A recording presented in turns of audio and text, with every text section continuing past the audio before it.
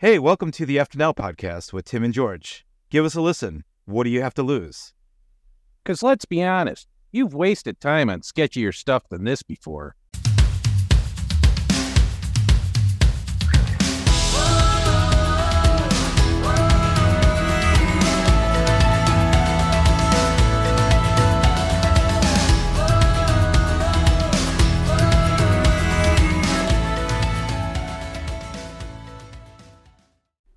Hey, Tim, Hey, George. something very sad happened. What was that, George? I had a yacht, a Lamborghini, a giant mansion, and virtually anything else one could imagine. Oh, what happened to it all? I lost it all, Tim. Where did it go? The batteries on my VR headset died. Yeah, that's that's the whole Ready Player One thing, right? Small room, big world, right? Yep. So, And just so for those of you, I had to work for that joke because there aren't very many VR headset jokes. So I took a basic concept and rambled on about it. there you go. I'm taking a bow. I'm taking bows in various directions. That's a true George special. It's an original. That's right. That's right.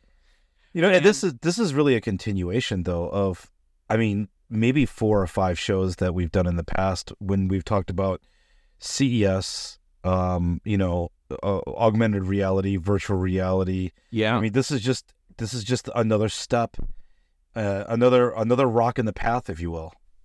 Well, and what we're talking about today is the Apple augmented reality, I think is probably the proper term, headset that's coming out. Yeah, Vision. And again, this is what we do on the show. We talk about things that are coming. And the big thing here is a lot of these things are actually coming to reality. So people have been talking about this stuff, and there were Google Glasses and stuff like that a while ago. This really is a huge step forward. Right, and not only was there the Google Glasses, but obviously we've got Oculus in the marketplace, and we've got a lot of knockoffs of Oculus, and so the industry's been slowly growing. We've talked about companies that have jumped onto the coattails of these, and we've talked about the penetration into the market at CES, and internationally. All these companies that are, coming out of the woodwork to really penetration. I knew it. I knew when I used the word he was going to. We're 12-year-olds. I'm sorry. And not only that, but we've talked about, this. There's another part of this that we've had conversations about blockchain and internet commerce, or what commerce may look like in the metaverse. We've talked about the metaverse. So we talked about the This is really this is a big building block. There's no question that This is a building block. And why don't we set the table, Tim, for Vision of what it is, how much it costs, basically what's the big deal with it? Right. So Vision was announced at Worldwide Developer Conference this past 3 weeks ago. As of the recording of this show. And right now it's Monday, the 26th of June. Yep. So, basically, what they did was they said in the tagline, hey, we have one more thing. That's the tagline that Steve Jobs always used at the keynote of Worldwide Developer Conference. They talked about Vision, or in this case, Vision Pro. Which is a headset that essentially Apple's releasing. And it's a headset that's really packed with a lot of technology. So much technology, in fact, that they took the weight of the batteries off the headset and actually put it in your back pocket. So there's a cable that goes from the headset down your back to your back pocket. Now, not a lot of people caught that, but that is what is going on there. And here's why that's brilliant. We have already been conditioned to do that with our phone. Yep, absolutely. So this is not going to be a major inconvenience. we've been conditioned to have our phone with us and either have it connected to headphones or what have you, and within a certain distance. And this is the battery pack. I think the other thing it does is it'll keep heat and radiation off the head.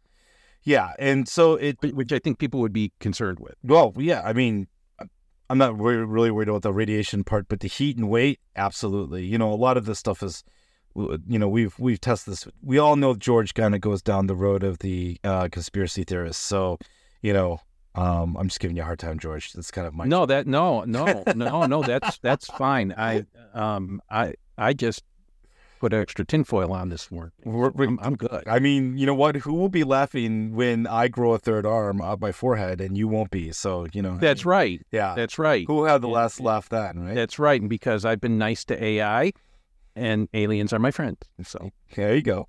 For those of you who are Apple fans, you're familiar with the Maglev technology and the technology to charge Apple Watches. It's similar. The charging port is on the left side of the temple, and it goes down over the left ear, and presumably the pack or the battery pack would be in the left pocket.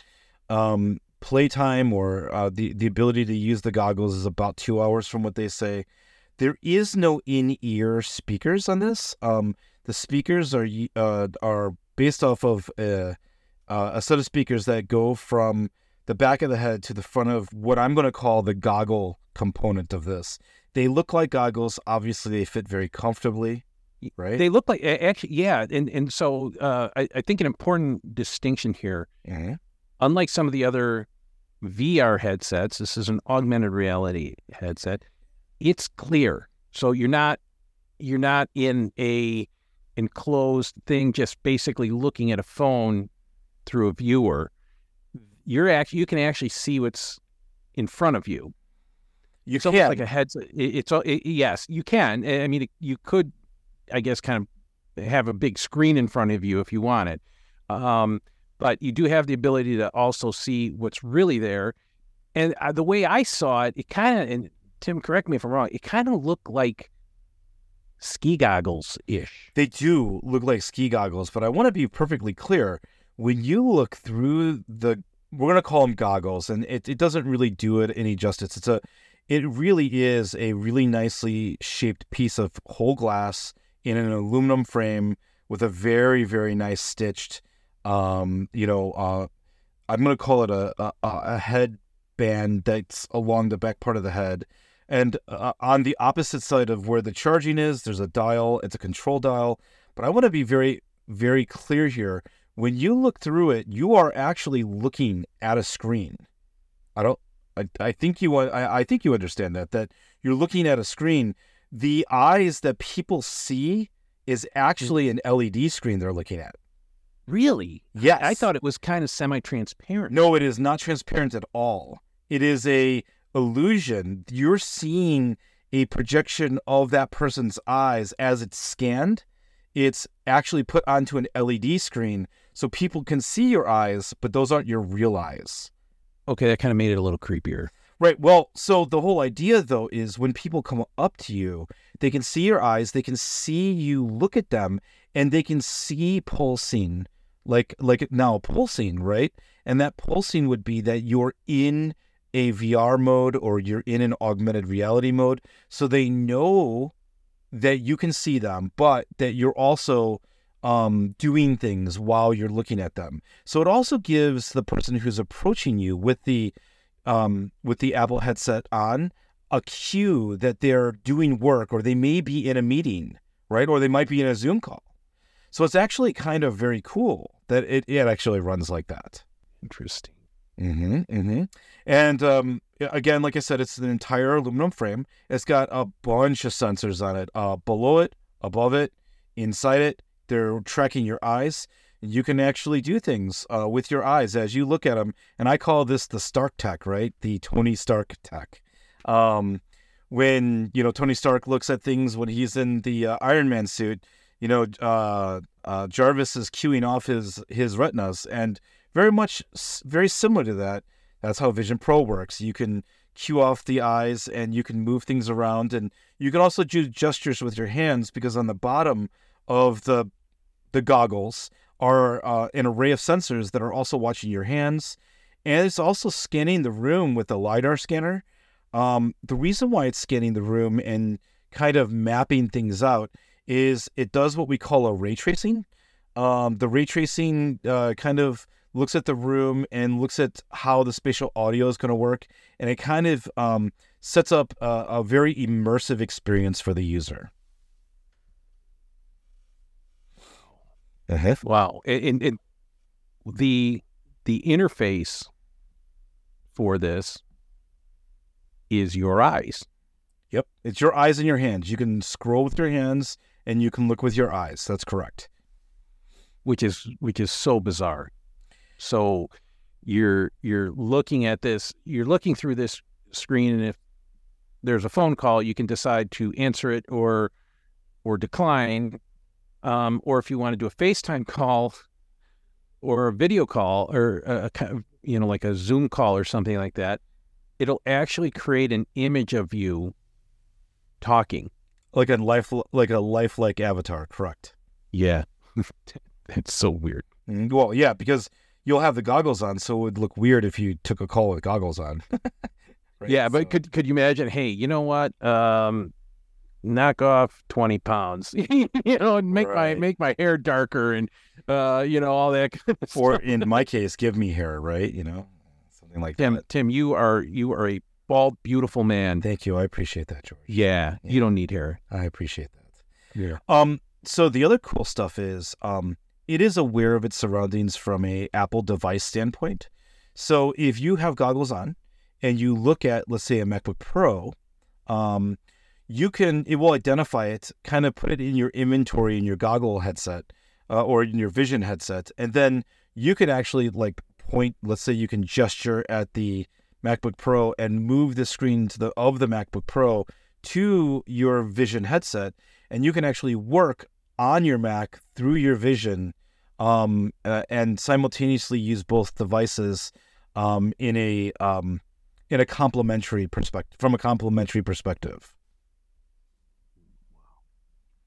And again, StarkTech, right? You could take a look at something, you could move it.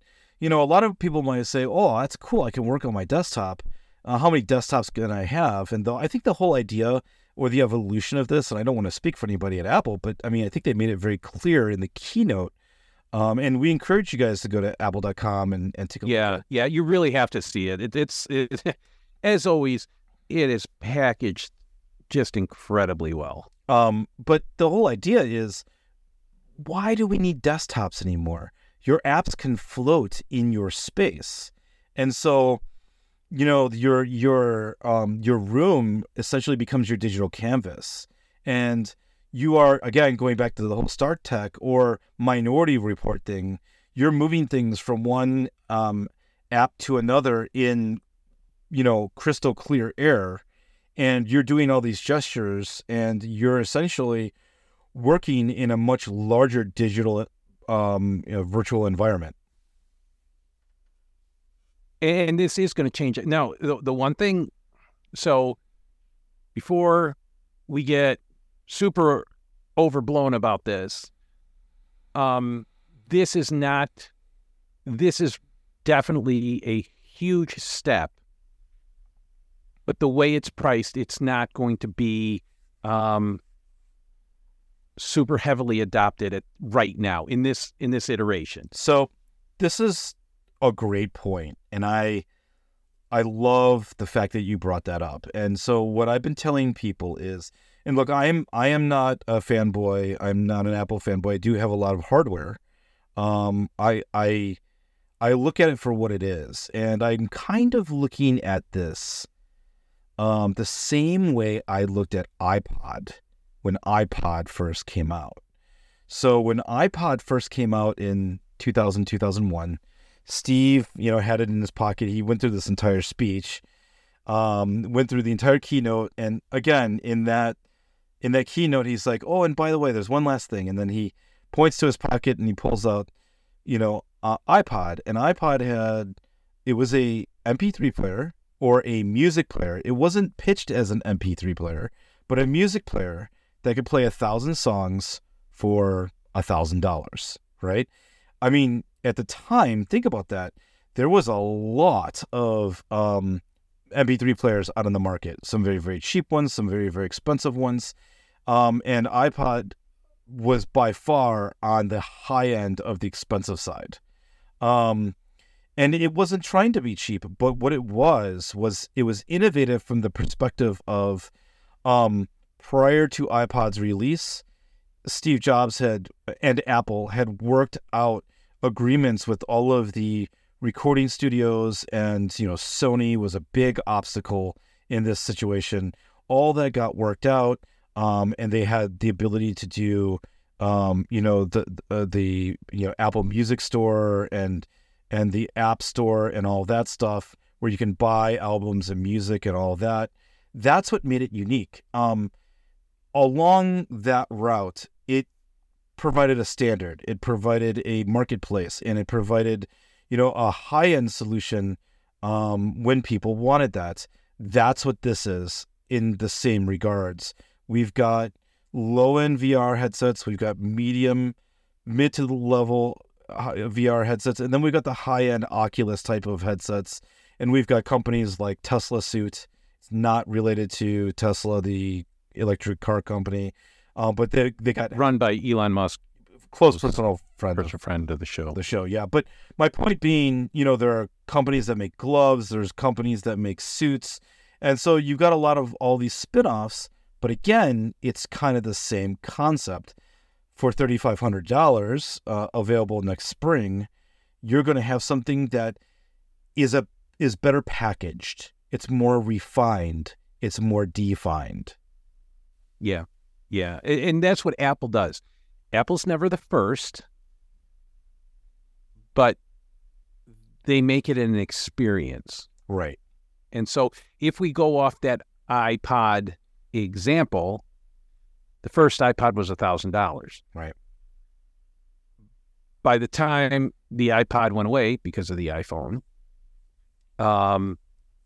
you could get an iPod Mini for $100. Yeah, and it decimated the market and completely changed it forever. Absolutely, because it wasn't the iPod you were buying. You were buying iTunes. It was the ecosystem experience. Yep, it was the ecosystem. Yeah, that exactly. Exactly. Right. And then 6 or 7 years later, the iPhone came out, and it was like, well, I got my BlackBerry, I got my apps on my BlackBerry, I got my flip phone. What do we need? What do we need something different for? And it was very different and very revolutionary. And again, this is just that repackaged. And now I don't want to diminish the awesomeness of the presentation that Apple had, or the potential that this product has, because this product has a huge potential. I have not seen a product yet that convinced me that the world could go in a scary direction towards Ready Player One, because that world is not a world I want to live in. But but I mean, if I were to see a piece of tech that could take us down that road, this would be it. Or at least this is the crawl, right? This is the crawl, walk, run. Because I think eventually this is, and again, all these pieces meld together. So we've got this. It's kind of like a human interface. It's a giant step towards the metaverse actually being useful. Whenever you get a heavyweight like this that does something, and it's just going to get more and more refined and smaller and faster and better, right? So this is like when big screen TVs came out. Oh, hell yeah. Yeah. Right? It's like, holy shit, my gosh, look how big that is. But it's a projector, and if you bumped it, you might have to get someone out that... I'm not saying that this is that fragile, but the equivalency of first gen for real. And they did a great job. Yeah. I mean, it's slick. Yeah. And so the point that I think we're both trying to make is, and I think they're both great analogies, like the iPod, like the iPhone, like the high definition TV, through every iteration and every generation, the cost has dropped, and the technology has gone higher, and the capabilities have become more intense. And the the important thing to remember, though, is I think what I'm excited about is this puts other companies on notice. There's been some downplay within the industry. I like Meta and I like Facebook and I like what they're doing over there. And but I mean, I think their product was a 7 out of 10, a 6.5 out of 10, because they had no competition, because they had no weight or no other competitor to measure themselves against. So they put out there what they thought was good. And by the way, Oculus is a good platform. But now that and for the time, you got to look at also, they didn't have anyone to copy off of or do anything. They were pretty much first to market. Yeah, for sure. And they've done a great job. But now that the content is richer on the Apple side and the quality is richer on the Apple side, Zuckerberg can complain as much as he wants and he can downplay the product as much as he wants, but it's going to put his company on notice, and it's going to make them do a better job with their products. And the whole idea of the metaverse was never one company controlling everything, even though Facebook most definitely wants that. What the idea of the metaverse is if you're into the whole Microsoft environment or world, you'll have a Microsoft VR headset that you can put on. If you're into the whole Oculus world, you'll have an Oculus headset you can put on. And if you're part of the Apple world, and there might be 20 other flavors. And whenever you portal into, the metaverse, again, you're kind of using that as your launching point into a much larger world that we all hope will be interconnected. And we've talked in the past about how, different networks could potentially communicate, how you could potentially have virtual money in, the Apple world. It could be through Apple Pay, and that would be a blockchain technology. And in order to buy something in the Microsoft world through Apple, there would have to be a blockchain gateway or whatnot. And now we're just seeing the building blocks of that getting built. I mean, we're seeing, the technologies and the cornerstones and the foundations being built. And, I was going to ask you about that, Tim. In the U.S., I would say Apple has a definite advantage. But in the rest of the world, they do appreciate Apple, but there is also there are other devices, right? So right, Samsung, the Google devices, all these things running Android. It'll be interesting to see in other countries which gets pushed and which gets adopted. Absolutely. You're going to see, I've always been very vocal and very honest about this. I think Chinese companies have a lot of good innovation and technology, but I think their innovation starts by copying us. Sorry, that's just the way I feel. No, I think you're right.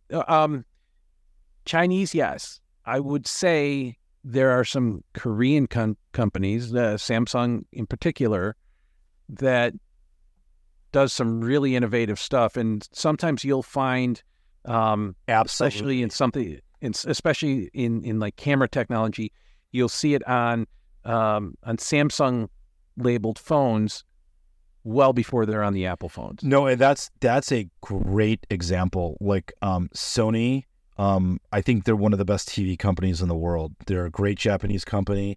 They own the ecosystem from end to end. If a lot of you don't know, Sony not only owns, the the TV market, in my opinion, from a high end perspective. Oh yeah. But they also own, Sony Pictures. They have a division that builds Sony cameras for making movies. I mean, they have an entire ecosystem from cradle to grave of, if you want, to make a movie and to record a movie and then to view a movie in the home or in the theaters, Sony has got an answer for everything media like that. And so, you're absolutely right. My gripe is primarily with Chinese companies.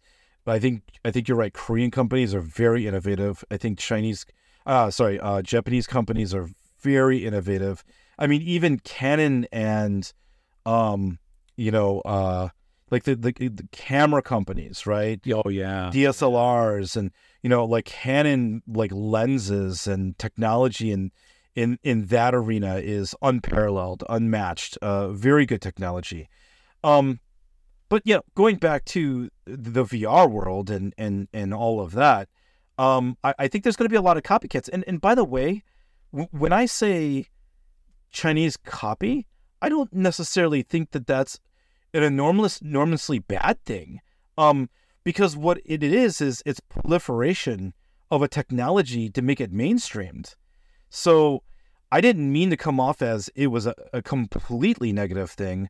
It would be getting a concept and technology like that out into the mainstream for sure. If you can't afford an Apple Vision or even a Oculus, you can get something that's less expensive, get in, save some more money, and then graduate up, right? So the whole idea of this is industry changing, though. This pushes what we thought of as augmented reality, virtual reality to that next step. Yeah, and giant step. And again, what we've seen in the past, if we follow the trend, the adoption rate of technology has been shrunk exponentially from what it used to be. Right. So what used to be, if you look at the telephone and the TV and then VCRs and CDs, and all those became shorter and shorter, where it actually became more mainstream. And if you look at the phones and social media, again, they get adopted very, very quickly now. I think you're going to see the same with these sets. They're trying to figure out, and the big thing is this the prototype? I think in general, not just Apple, but a lot of different manufacturers are going to learn so much from this that it's going to be like, oh, okay, this didn't work, but man, people really love this feature. And going forward, is this something that, and I think you, if you're being realistic, at some point there's going to be something implanted in each person, right? Right. It may not be Neuralink that's being developed by a close personal friend of the show. Right. But there will be something like that. Yeah, I mean, and it's also a huge industry changer. It's a mover. It's a disruptor. Because the media and content is so much more rich, you can see internet service providers starting to ramp. You're starting to see internet service providers providing much more higher level, higher bit, internet packages. Whereas before, when you've been only able to buy, 200 meg, 300 meg, 400 meg, now we're talking about a gig service, 2 gig service, 3 gig service. What you're seeing is in-home Wi-Fi. It's starting to graduate from that, Wi-Fi 6 to Wi-Fi 6E to the upcoming standards for Wi-Fi 7 coming out. You're starting to see even smart technology where you have adaptive technologies in wireless where you're setting preference, kind of a quality of service, right? In home, where, hey, I want my streaming, I want my Apple TVs to be a preference over everything else. We're starting to do some really advanced stuff in home over Wi-Fi because the demands of this new rich content, whether it be streaming or whether it be, VR. And let's just be honest with you, it's going to be really interesting to see what plays out in the next couple of years.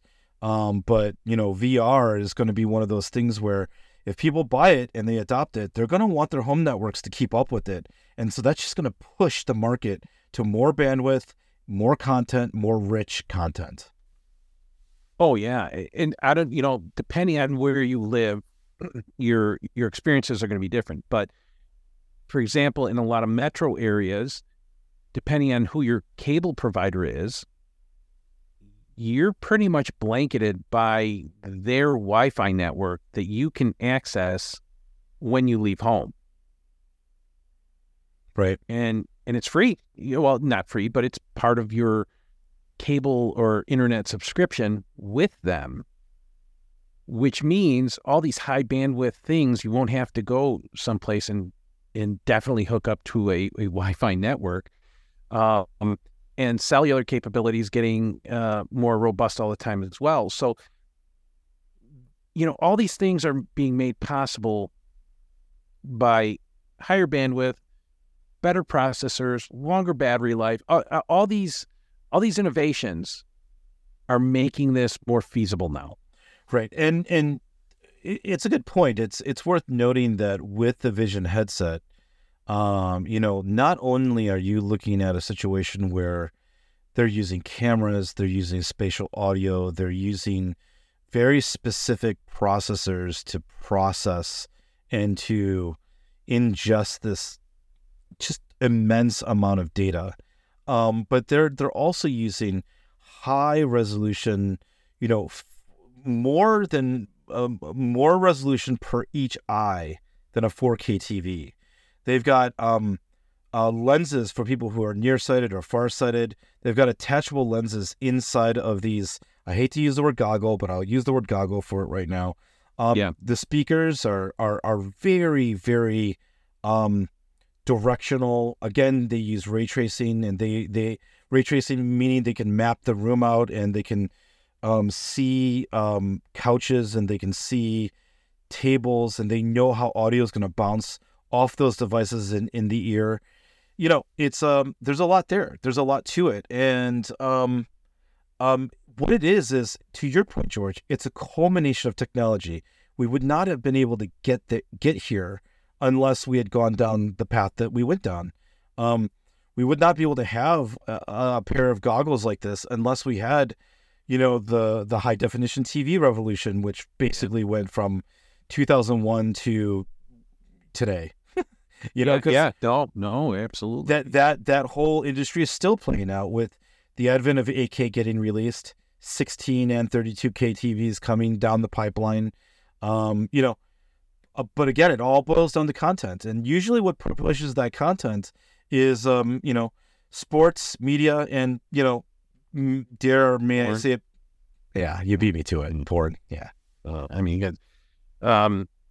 Those of us in the technology world realize that the truth is that the adult content industry has done more for technology than anyone really wants to admit. Oh yeah, for sure. Because it's such a huge moneymaker, and so they've always been on the forefront of technology. Absolutely. One of the things I was thinking about, what could be really cool with these goggles, if you will, that could be very expensive, but the best set of eyeglasses you've ever had. Could be. Right? Could be. Going forward. Yeah. Because they've got cameras out there. They could figure out the curvature of your eye or whatever, and adjust for stigmatisms, or you could focus it yourself. And then if you think about it, like when you're driving at night, you could have infrared or whatever, to to see in the darkness, and the applications could be really cool. Yeah, I don't know if they're going that. I would. I don't think that they're doing that right now. Right. But I'm just saying, I think it's a pretty logical next step. Someone's going to do it because it doesn't cost that much to do that with a camera. Right. Those camera lenses that are amazing are really cheap. And to add infrared and this other stuff, they're in some pretty inexpensive tools right now. So I would imagine it could be integrated relatively cheaply. Now, that's a ways off, but it just seems like that would be really beneficial and could be pretty cool. Yeah, I've even heard murmurs of, because Apple's got a pretty good health kit, health stack, let's call it a health technology stack. They're, with their iPhone, with their Apple Watch, they have the ability to track heart rate. They have the ability to track, workouts and swimming, bicycling, all that stuff. With the iPhone, they know when you fall. They can send alerts. They've got a lot of software that kind of interacts. There's a lot of third-party software. You can even do blood pressure. They got a wireless blood pressure unit that talks right back to the iPhone, and you can track your blood pressure. But with vision, perhaps it could even take note of changes in the cornea and retina, and take a look at, hey, how is your eyesight and health over time? It may be able to map your eye initially, and then take note of changes over time, over duration. Yeah, and do all those eye exams where it shoots light in the back of your eye. And... Yeah, maybe. So, I mean, I think I think it's an interesting first step, and I think that. Oh yeah. I think that, in my opinion, Apple walked out on the stage, showed what they had to show, and then mic dropped it a little, only because a lot of people were giving Apple a really hard time about the lack of innovation that's been, been shown in the last couple of years. They did AirTags. Or not been shown. Right. They did an AirTag. No, that's exactly it. They did AirTags. They've done other iterations of iPhone and whatnot. This is a huge leap forward, and it is, again, a culmination, as you stated, of a lot of different technologies: LiDAR, camera, processing, video, motion detection, and software development too, bringing it all together and making it all work. Yeah. I think that this is, again, I'm not going to drop 3.5 on it. Right. 3,500. I'm not going to do it because I'm not an early adopter for stuff like that. But I'm really interested to see what headset 4 looks like.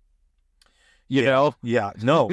I think that's, so, and a lot of people might roll their eyes, and I appreciate that. I really do.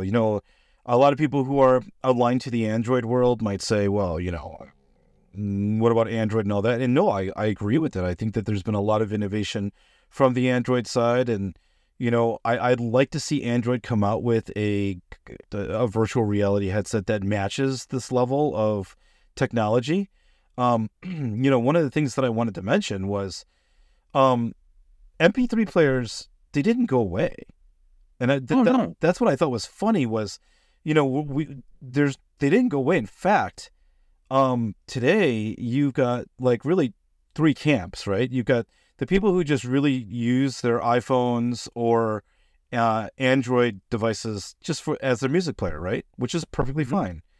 And then you have the really low end market, which, really that's dwindled down to, I'd say, less than 10 or 15%, right? I mean, because most of the solutions today, you just plug your phone in and use it as a mobile audio player. So that would account for part of the low end market. But there are some people out there who still want a separate music player, and that could definitely play. But the high end market is unique, There's entire industries around this. Like in New York, and every year in the spring, there's this festival or show called Can Jam, which Can Jam. What they're talking about is headphones.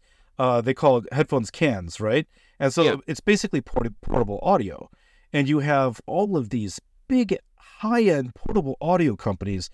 To your point, that come out of Korea, that come out of some parts of China, Japan, the U.S. You've got all of these headphone companies that they do this really high-end play to portable audio that, quite honestly, Apple isn't there. They don't play in that high-end.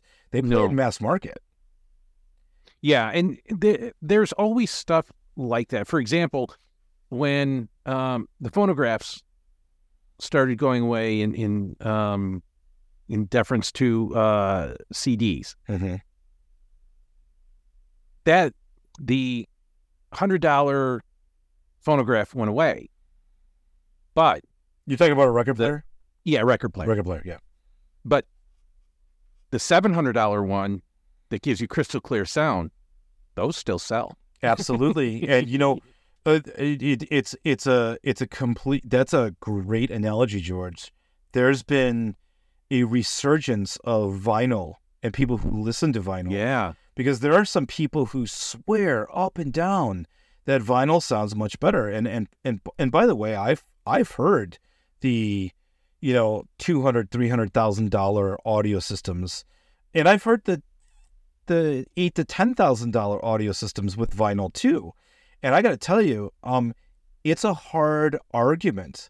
Someone out there is onto something when it comes to vinyl versus digital format. They're very close, and so in some cases, when you listen to, there's an old saying in a lot of industries: you're only as good as your most weakest link. And sometimes in audio, your most weakest link is your recording. If you've got a really good sound engineer, it's going to sound great. And on vinyl, it might sound way better than digital. So, yes, there's been a resurgence of record players that are out there. And there's it's not a handful of companies. It's like 200, 300 companies that are out there, VPI on the high end, there's just a bunch of companies out there that make record players. And to your point, they sound great. They sound amazing. Yeah. Yeah. And I think, was it 2021 that vinyl outsold CDs? Yeah. I think you're right. There was a couple articles that were written about that. And now, we're always talking format wars, right? And so, yeah. We're not talking about going back to the whole high-end portable digital music industry. You have DSD, direct digital stream, and DSD64, DSD128.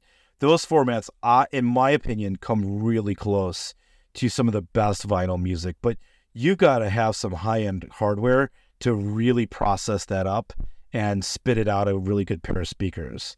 So, but what has Apple done? They've brought very good audio to the masses by way of iPod and their headphones. And I think there's a lot of other good headphone companies out there, and a lot of good, companies that have copied that idea. And I think that today we have a better appreciation for music, and we're listening to a higher quality of music. I think if you polled a lot of audiophiles and non-audiophiles, but people who just love listening to music, the 90s were the dark ages of music recording, because the quality of recording kind of went down, I'd say around 93, 94, and it kind of came back into being better around 2004, 2005 after iPod came out, and people started taking a real look at, hey, if we're going to archive this stuff and keep it around and make digital masters of this stuff, we've got to make it, really good. There's an advocate for this. His name is Paul McGowan. He owns PS Audio in Denver. And he started his own audio recording studio in Denver. Not only does he make a line of great audio gear from amplifiers to speakers now, but he's also pushing artists and music so people could really appreciate the what happens when a recording is done right.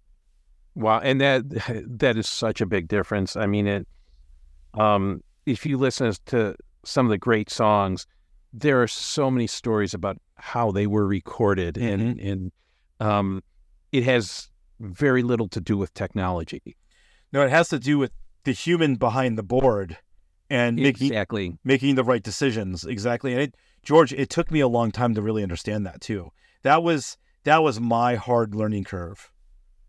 And I got to tell you, I think we should do a completely separate show on audio. But well, we did do a show on audio. Remember, we talked about the audio format. No, we did. But we talked about audio format. Yeah. I want to do a show on audio and music. Yeah. Because when I listen to the radio, I got to tell you, I am just so angry at how lazy some of these artists are. and they have access to all the resources in the world, but there's so many things where they'll either just take a loop or sample one small part of a song, and there's no chorus, bridge, transition, chorus. There's no changing of keys. I think they said that it's a ridiculous number of songs that are popular in streaming that don't have a key change in the song. Yeah. So that means you're just playing like one small melody. And if you're somebody that is just listening to the words or whoever's talking over the music or whatever, that's one thing. But if you actually like the music behind the words, and when it's done well, the music contributes to that overall song and journey that you're on. Yep. Listening to a lot of popular songs today, oh my God, it's so lazy. I really just want to slap some of these people and go, you're making so much money. You're paying so much money in production.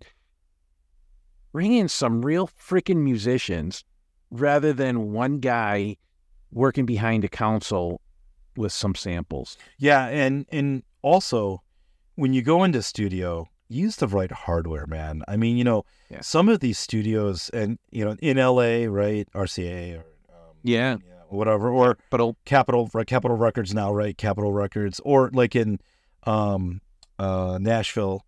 These are places that have been around for 60 years, right, 70 years, and 100 years at this point, and they just have those. They have those 50-year-old microphones that just have that sweet spot. They have that sound. Come on, and that's the one thing that I like about bands that experiment. My love of music, and I'm not going to go into who I love, but it's cool to see bands go back to the roots. Period.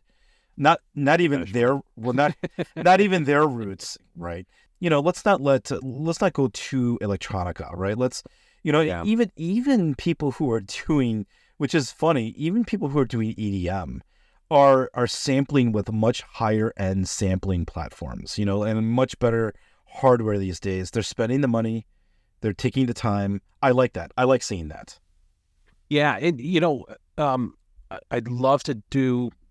We could do a whole episode on, and actually Netflix did a show about Dave Grohl.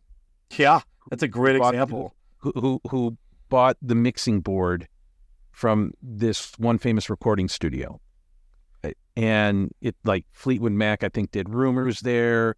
One of the best recorded albums, Yeah, NWA did their album there, and it was on this one board.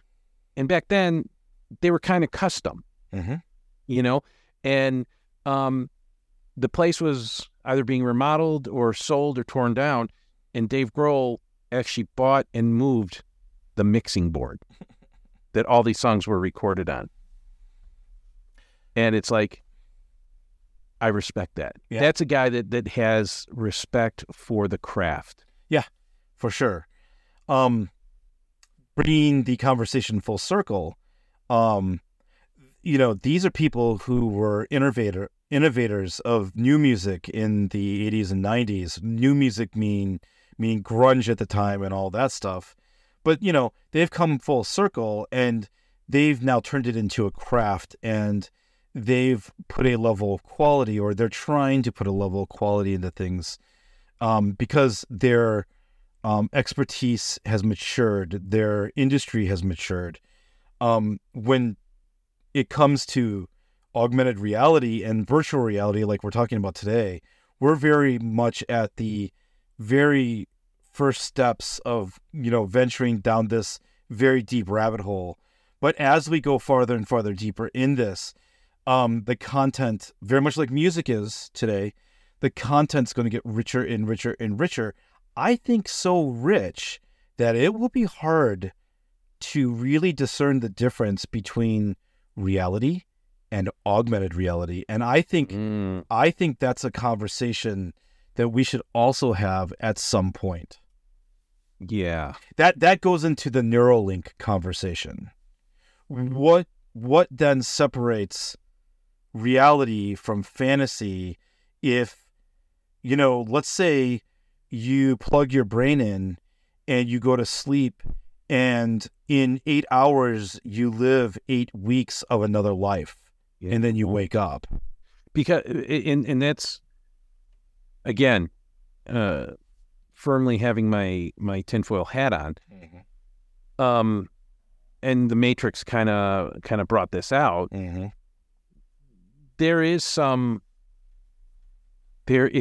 basis for thinking that we're in a simulation, right? And when you do this, so let's say this VR headset, and I think, what was that? There was a Disney movie, WALL-E. WALL-E was like that, right, where people just were doing their thing, and then there was another movie with Bruce Willis about it, where people are plugged in, and that's their life, but they never move. They never really experience. But if you and in WALL-E, everyone got fat. Remember? No, yeah, exactly. Yeah, sorry, exactly. I thought that was funny. No, but that's because in their mind's eye, though, they weren't. Right. Because it's like, if you experience something, is it real or not? And it's easy to say no, but if you're plugged in and you're in a chamber, have a headset or whatever, and you live an experience, have you not experienced that? Right. And again, the parallels are, the media getting better, the medium getting better, to the point where you really can't tell the difference between reality and fantasy. And I think it was very nicely paralleled between music and what it used to be and what it is now. And so what happens if you're sitting down in a lounge and you're watching Fleetwood Mac play with Prince on the stage in a virtual reality environment, and then an AI goes and creates a completely brand new song that they sing, and it becomes a number one hit? Yeah, I mean, where does that take reality, right? I mean, is that a Fleetwood Mac, release? Is that a Prince release? Is that the AI owner's release? Does it get tagged as a third, augmented reality media that is shared between the artists because the artists' voices are used? There's going to be a lot of things that we need to, as a species, but more importantly as a society, we're going to have to deal with those at one time very, very clearly and it's going to happen in the very near future. It's going to very, very clearly defined lines of this is this and that is that. Those lines are going to become uber blurred, and it's going to be very interesting to see where that goes. No question. Yeah. It's and again, this headset, Apple Vision, first step to blurring those a whole heck of a lot more. Yeah. Right. This just the beginning. Yeah, just the beginning.